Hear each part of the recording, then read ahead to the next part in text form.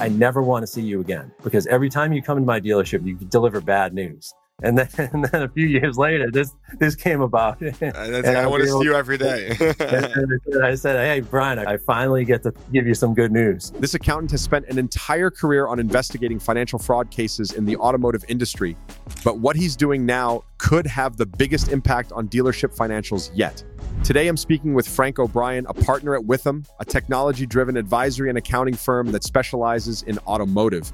We discuss catching $800,000 stolen by a dealership controller, the accounting mistake costing dealers thousands, how to attract and retain service bay talent, and much more.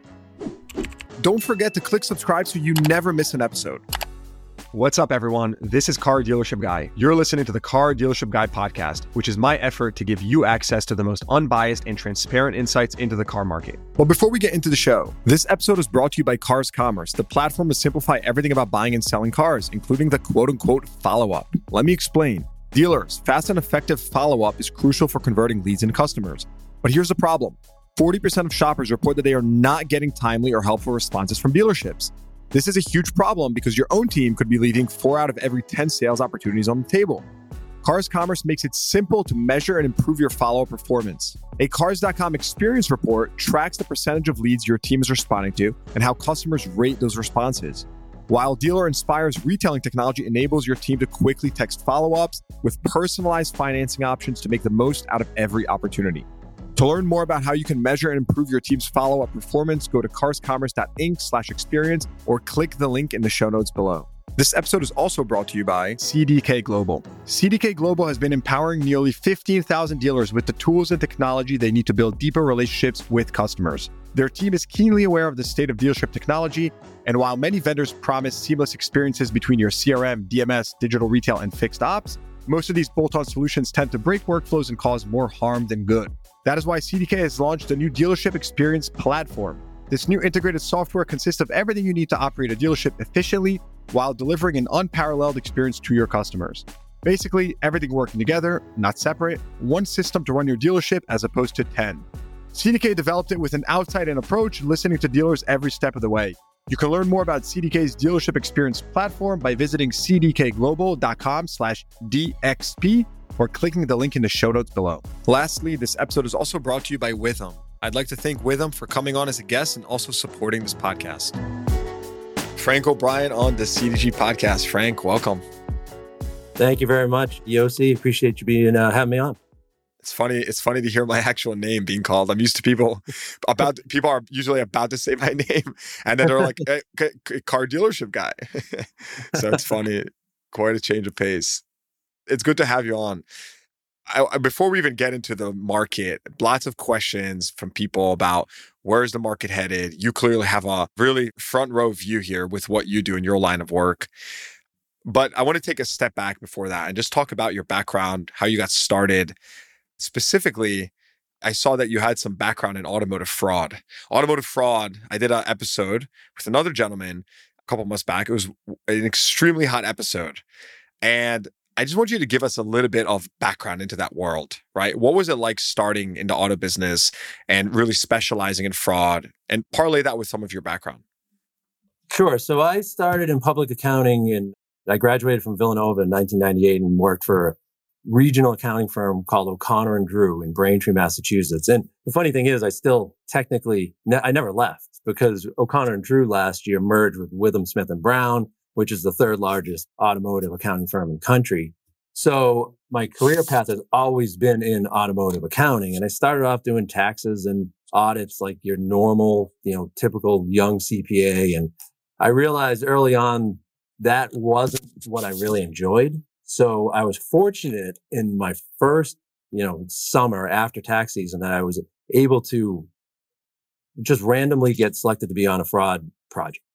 It was a very intriguing project. And I said at that time, hey, to the guy that ran that group, it was just him. I said, hey, if you can get me on more of these projects, I like these types of projects. And I kind of started that transition. Just give us some interesting stories. I'm sure you've seen a lot through your career, and I'm sure people are wondering, just what are some types of fraud? Just give us a little A little juicy story just to kick off. So several years ago, we got a I call. see the smile. I see the smile already. So several years ago, we get a call from who owns, and he said, "Hey, I got a dealer in New York that needs help because they think their controller's stealing from them, and they don't want to use someone local because they already use a local guy, and they need someone from outside the area." So I drive down with Kevin Carnes, who's another partner at the time. We get up at like 5 a.m, drive to New York, get there, we pull up to the dealership, and it looks like a Dairy Queen. Like one of the old school, like 1960s Dairy Queens, right? And he turns to me, and it was funny too, because it was like March 9th. So this is right before the corporate deadline. He turns to me, he's like, "I'm so sorry for wasting your time." I said, "Wasting my time?" I go, "You're the guy that has to deal with the taxes." I go, I'm just doing projects, special projects. I'm not that busy right now." So we go in, we talk to a guy by the name of, he said, "How's business?" Now this is 2009. This is right after the market crashed. The economy's in the tank, and we're figuring this guy's going to go out of business, right? Especially if his controller ripped him off. And they're like, "It's never been better." So this is right around the time Subaru really started to take off. So he had made more money that year than he had the previous year. And I think that year he made like $500,000. And we had the account until 2017 when he finally sold. And by 2017, he was making $3 million a year. They were absolutely killing it. So he tells me the story. He said, "Listen, I got a call from my bank. They say I'm $2.3 million out of trust. And before I can even hang up the phone, the controller is at the door saying, you're going to get a call from the bank saying you're out of trust. And here's where you spent the money." And she provides him with a list of all the personal expenses that he's run through the business.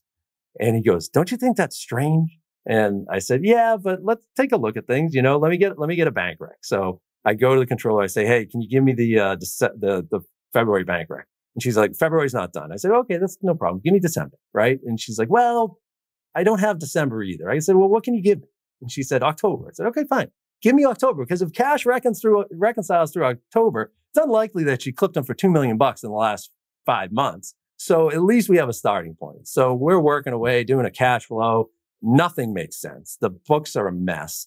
And Kevin turns to me and he said, he's like, "I got to figure out where this money got posted to his loan account." I said, "Well, let me get that bank rec." So then I walk up, I said, "Do you have that bank rec?" I mean, we've been there for like 4 or 5 hours.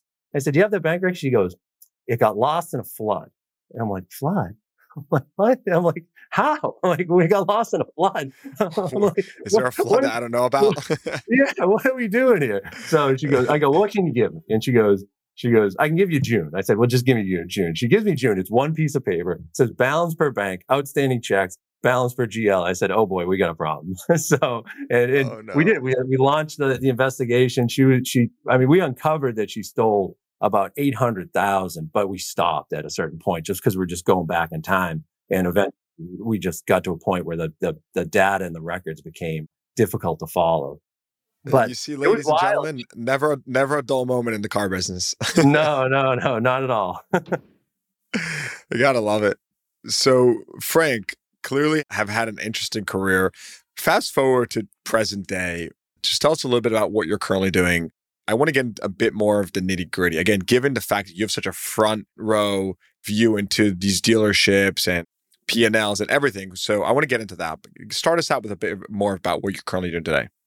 Sure, absolutely. So right now, I still handle some fraud work, especially in automotive related. All my work is automotive related, we still do some fraud projects. But I would say 80% of the work we do is centered around fixed ops and specifically warranty reimbursement.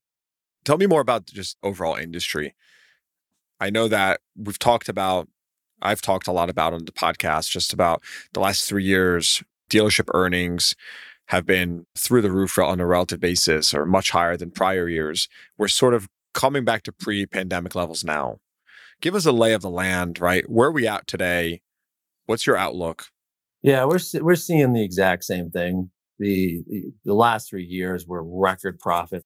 Gross profits were way above what we normally see. And now the month of January was a tough month for car dealers. The SARS, I think, was like 14.8 million, which was down below what they originally projected. Yeah. So So, and again, for anyone that doesn't know what that means, right? You're referring to just the seasonally adjusted annual rate, which is really how many new cars we're expecting to sell this entire year. So now February's off to a sluggish start as well. We are seeing higher inventory levels. We're seeing the interest rates are a major factor. So the vehicles are at the actual cost to buy a new vehicle is at an all-time high. The used vehicle market follows the new vehicle market. And when consumers are faced with high interest rates, now they're getting hit on both ends, right? They're getting hit on both sides of it, so that it's a more difficult purchase for the average consumer, and it also extends the loan terms as well and the life of the vehicle. So what we're seeing and what we're advising our clients is fixed operations really is going to be the forefront of the upcoming months, and maybe all the way through the next couple of years.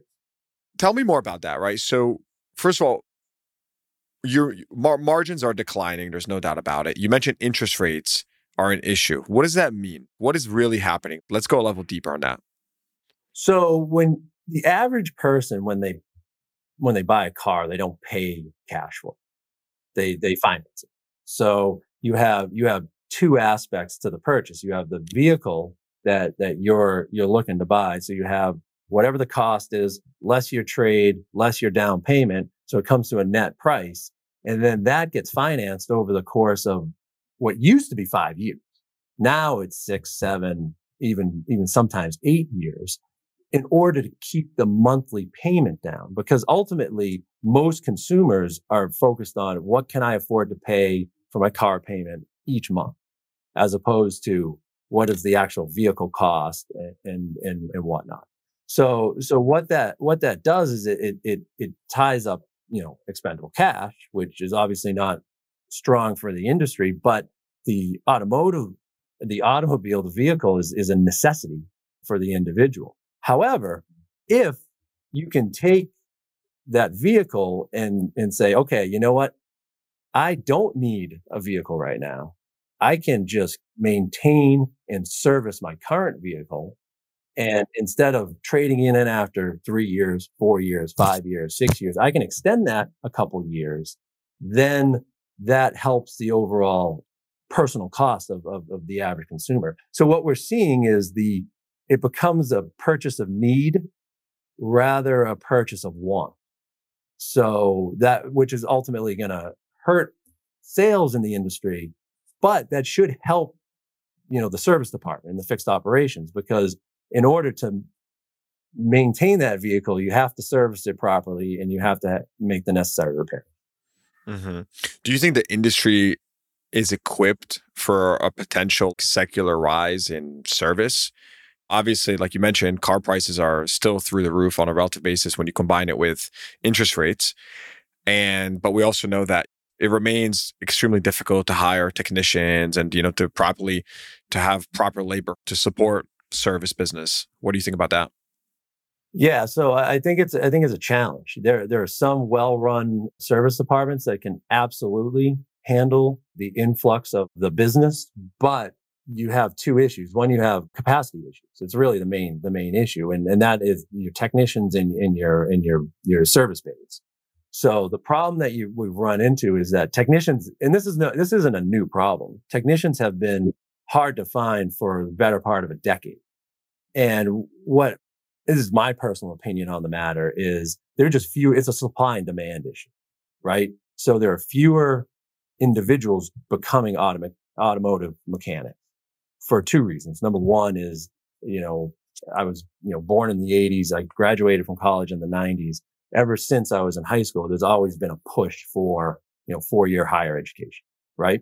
So plus those jobs tend to have longer staying power, higher growth potential from a revenue standpoint, whatnot. But on the flip side, there are still a lot of kids going into the trades. But from that standpoint, the trades that tend to get most attraction are the ones that are tied to unions. And there aren't a lot of mechanic shops that are tied to unions. And that's predominantly because the benefits are better.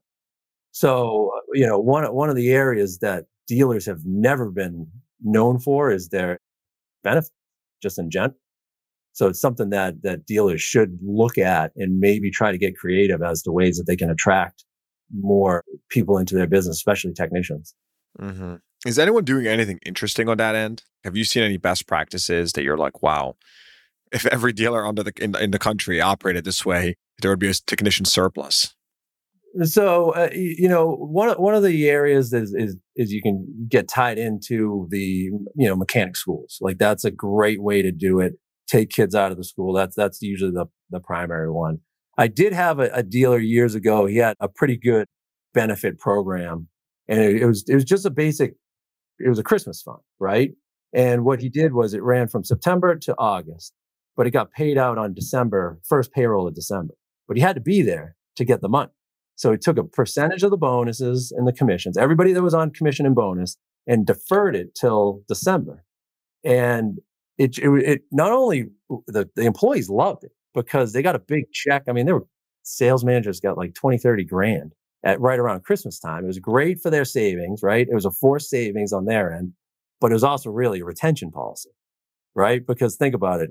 You're not getting your paycheck until 3 months after you finish earning it. Then you're already 3 months into it. Nobody's leaving their job right before Christmas because it's too busy, right? Now all of a sudden you're 4 months and you're a third of the way through the year.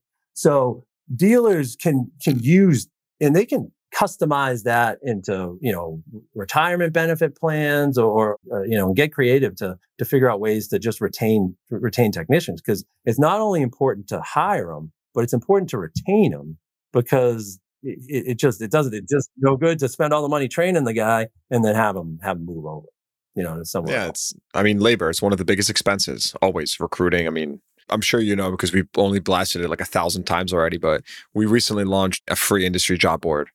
So we've kind of put it all over just all over our website and whatnot. But technicians is obviously the toughest part to support and to help. The job board is to track, again, cdgjobs.com. And you can see there's plenty of different roles there, over 100 roles at this point. But technicians is a big thing on my mind, right? How do we make it more attractive? And how do you really invite more technicians to a platform like this? Because it's obviously a huge need in the industry. And whoever can solve that will definitely be a billionaire. Yeah. With everything going on the service side of the business, tell me a little bit more about what your specialty is in this industry.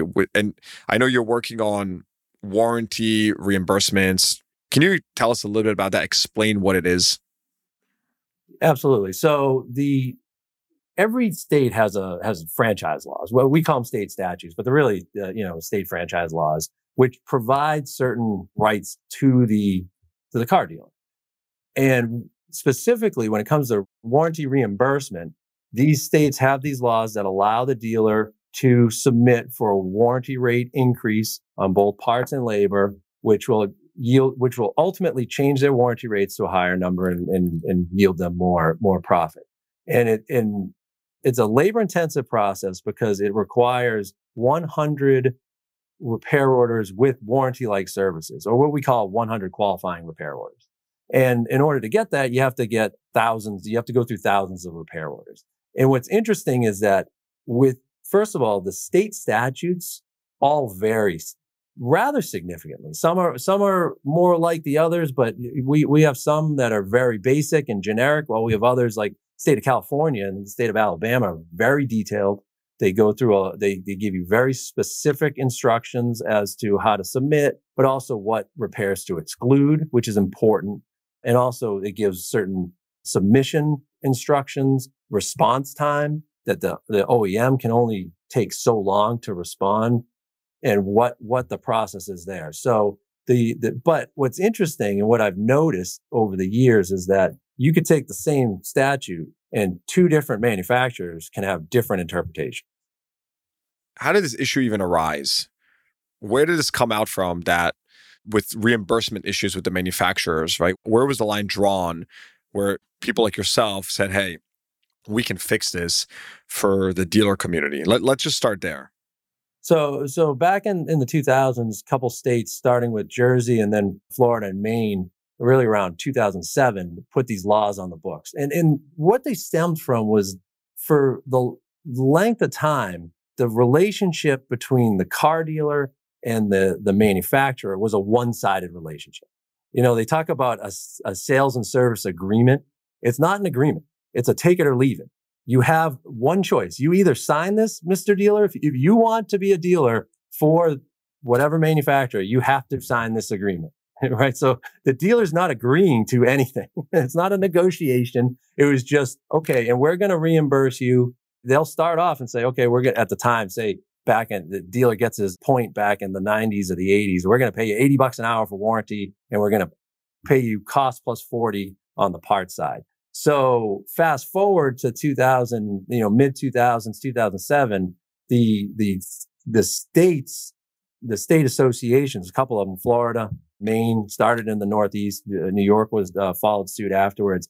They rewrote the franchise laws and included a warranty reimbursement section that then basically required the manufacturer to reimburse the same rates that the dealer is charging to his retail customer. However, in order to determine what that rate is, you had to go in and substantiate what you're actually charging your retail customer. And it's a weighted average calculation, right? So if you're marking up a transmission, 40% versus you're marking up a light bulb 300%, that's going to ultimately net out to some other, over the course of the weighted average of all the parts in that. Same thing on the labor side. Tell me more about just the overall exposure, right? Because it seems like such a niche little thing that you don't, the average person, whether dealer or consumer, you don't really think about, but it's clearly a big thing. So what's the annual exposure here, dollar exposure that you've seen dealerships lose out from something like this or benefit from it in the case where they do like a reimbursement like this? So the benefit will vary based on the volume of warranty work that you do, and also the increase that you're receiving. But it's a cumulative, perpetual stream of revenue. So we've seen domestics that will pick up 12,000 on a labor submission on average, where imports will pick up say 7,500, and the luxury stores will pick up say 15,000. But we just did a BMW store that was picking up $85,000 a month in parts and labor. On the flip side, we also did a Honda store that only picked up $1,600 a month, but they do it twice a year, because Florida, you're allowed to actually do it twice a year. Most states are only allowed to do it once a year, but they're allowed to do it twice a year, and they do it twice a year. So they're clockwork. Every 6 months, they're ready to do it, and they'll pick up $1,500, $2,000, $3,000 a month every time, but that adds up, that accumulates over the course of time. The next time that you're submitting, you're working from the higher rates. You never lose out. It's at a perpetual stream of revenue, but it can be a significant amount. We did one dealership in California that picked, it was $180,000 a month, parts and labor. This is when the California law first got passed. They absolutely, Chrysler, Jeep, Dodge, Ram, I believe. That's incredible. It's sitting under someone's nose. If there's an entrepreneur listening to this, or a dealer maybe, are there other opportunities that exist like this in the car business that come to mind? No, nothing of this magnitude, of this scale. But what's happened in what we've helped with dealers over the years is really trying to maximize the profitability in fixed ops. So they basically go hand in hand. I was told a long time ago, when I was first starting out in this business, was that the dealers were only motivated by two things: fear and greed, right? So, and I remember early on, I was doing a lot of fraud. I was doing a lot of compliance stuff. Like I was even getting involved in like safeguards rule and red flags and all that, F&I compliance. And I had a dealer, Brian Kelly, one time say, "Frank, I never want to see you again, because every time you come into my dealership, you deliver bad news." And then a few years later, this came about. And I want to see you every day. and I said, "Hey, Brian, I finally get to give you some good news." Right. So, but what we've done is we've really changed the way we look at our standard fixed ops reviews. And we'll look at processes and procedures and whatnot, but we're also looking at profitability, trying to help dealers with their profitability, because there are ways that a dealer can be more profitable And then ultimately it helps them on the back end with this warranty reimbursement because they can get higher rates from the manufacturers when they submit. Mm-hmm. Well, I think what's most interesting to me is typically when you hear help dealerships with profitability, you'd think, kind of knee-jerk reaction is it comes at the expense of the consumer. But I think it's interesting here that it actually benefits the consumer. With this specific example, like you mentioned earlier, right? Well, if I'm being reimbursed, a full market rate for a job for a consumer, I'm going to be more incentivized to do that job. So it's unbelievable how something so small can have such a big, kind of downstream impact on your customers and ultimately the perception of your brand. Where do you see trends for dealership profitability from here? Where do we go from here? So the labor rates are at an all-time high. We've seen that, but one of the areas is like number one, the service department has to be competitive on the maintenance side, right? The oil change, the services, the tires, the alignments, those all have to be priced competitively. Where the profitability and where there's an opportunity is in the mechanical repair. It's the mechanical repair because it's a specialized service that you're providing for the customer. It's just like anything else, no matter what what line of work you do. If the way I look at it is very simple, right? I'm paying for something for two reasons. Either one, I can't do it myself, or number two, I don't want to do it myself. So that's something that plays into the car business. The average person can't fix their own car. The cars are becoming much more sophisticated. So the value of a certified technician from the franchise car dealer has a benefit over the independent. So, but you have to be competitive on the maintenance items to be competitive with the independent. One area, though, that we definitely see an opportunity for dealers to be more profitable is on putting in labor grids. So, what does that mean? Yeah, what does that mean? So what a labor grid is that you have your standard door rate, right? So say your door rate's $150 an hour, right? Then as the hours increase, typically the sophistication of the job increases. So as the hours increase, the actual rate increases. So if it goes up an hour, it might go up at like $1.50, and then 2 hours, $3, and then 3 hours, $4, and it goes up, and it actually usually peaks around like 6 hours. That's what we've determined. That's what we've seen as like kind of the sweet spot, because when it gets up to 10 plus hours, you don't want to be up over $200 an hour because then you might price yourself out of the repair. You can't. So, and you're going to make a lot of money. So it's almost like a bell curve. It goes up and then it hits like, that depending on the imports, it's usually like 4 to 6 hours on the domestics. It's more in luxury. It's more like 6 to 8 hours is the peak there. Mm-hmm.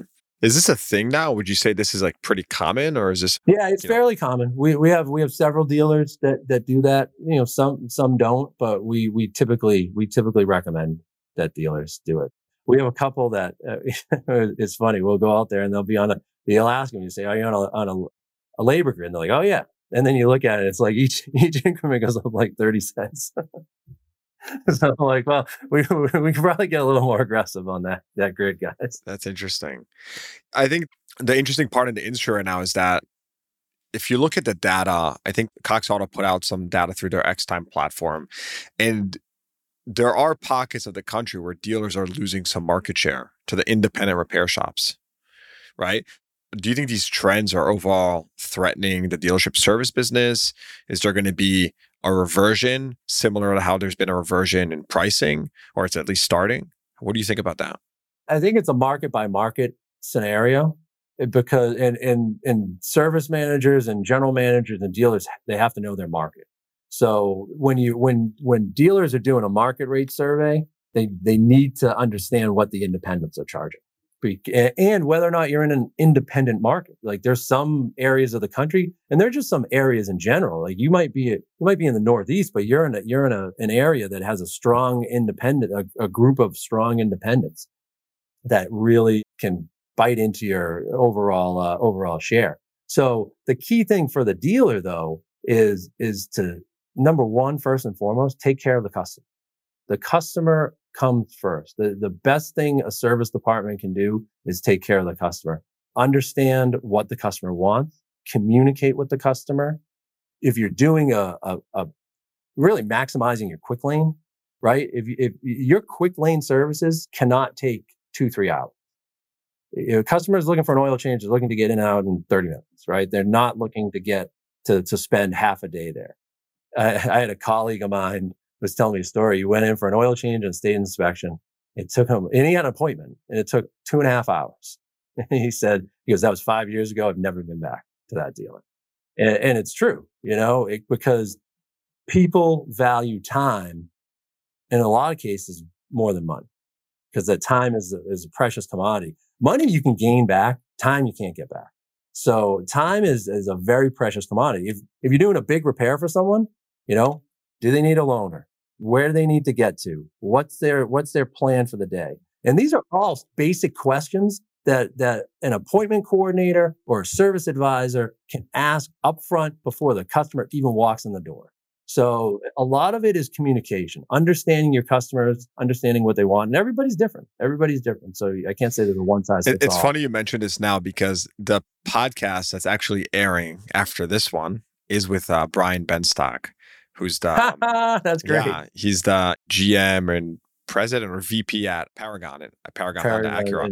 And the biggest thing that I think about when I think about his operation is the pickup and delivery for service. And so you're speaking about valuing time. I'm over here nodding, and it's going to be a really good conversation. Honestly, it's going to be a great conversation. I've heard him speak multiple times. The first time I heard him was at the AICPA Auto Dealers Conference. And I literally went back to all my clients and said, you need to do this. This is the greatest idea I've heard in the last 10 years. It is absolutely amazing. And he executed it. And don't get me wrong, it's not easy, right? Technicians are there's a shortage in technicians. So he runs, multiple shifts and he outsources the delivery service, which is good. But think about it, right? You're an executive in Manhattan. I mean, your car gets picked up in the middle of the night and it's done in the morning. And what's wild is, and I don't want to steal his thunder, but he says his labor per RO increased. Oh, if I had that service available where I live, I would absolutely pay. I would just, want to pay like a fixed fee per delivery. Like I would be more than, per mile or however you want to charge it, but that's like a value add and a half. I mean, for sure. I'm 100%. I'm the same way. Zooming out a bit and just thinking about the broader industry and the role you play in our industry, where our industry's headed, do you see any major threats, any legislation on the horizon, anything that concerns you? I don't know about legislation. I definitely think that what the whole industry is talking about is electric vehicles. That's the common buzzword. I am a skeptic of electric vehicles, not in the functionality of them, but more so in just the mandates that the government has put on 2030, 2035, and having an all electric fleet, because the American consumer has not shown that it's ready for an all electric fleet. We don't really have the infrastructure for an all electric fleet, although that could certainly change. But most importantly, and this is the area that I don't think is talked about enough, is the electric grid can't handle it. And not that I'm, a master scientist, but we don't have an unlimited amount of electricity out there. And the state of California has rolling blackouts constantly. So it would basically take one problem and replace it with another problem. So I think you look at Toyota, they've taken the wait and see approach, which is the right approach. They've really kind of doubled down on their hybrids, the plug-in hybrids, which makes a lot of sense. And I think there are alternatives that could potentially impact the industry, so that these mandates, I think ultimately will be either lifted or postponed. So as we're heading in here, we're 2 months now into 2024. What's your just general sentiment outlook for the rest of the year? I think it's going to be a tough year, all total, but I think dealers will still be profitable. It's interesting because we're all a byproduct of the recent past, right? We all focus on, okay, the last 3 years were record profits. So if we come down and have, 50% profit, well, that's still a good year. But by any standards, if you go pre-COVID, and you were making $2 million and now you're making 5 million, and you come in post COVID and now you're making 2.5, you'd say, oh yeah, that's a good year. So I still think dealers, they'll adapt. There was some of the most resourceful people we've ever known. They really know how to persevere. So I definitely think, and also too, January, February, I live in the Northeast. So they're typically slow months because of the weather. You're coming off Christmas. There's a bit of a lag, but the economy's getting a little tight. So there's definitely, I do think dealers will adapt and still be profitable, but they won't nearly be as profitable as they were in the last 3 years. Humans have a very short memory, my friend. As my dad used to say, though, you get used to the good life very quickly.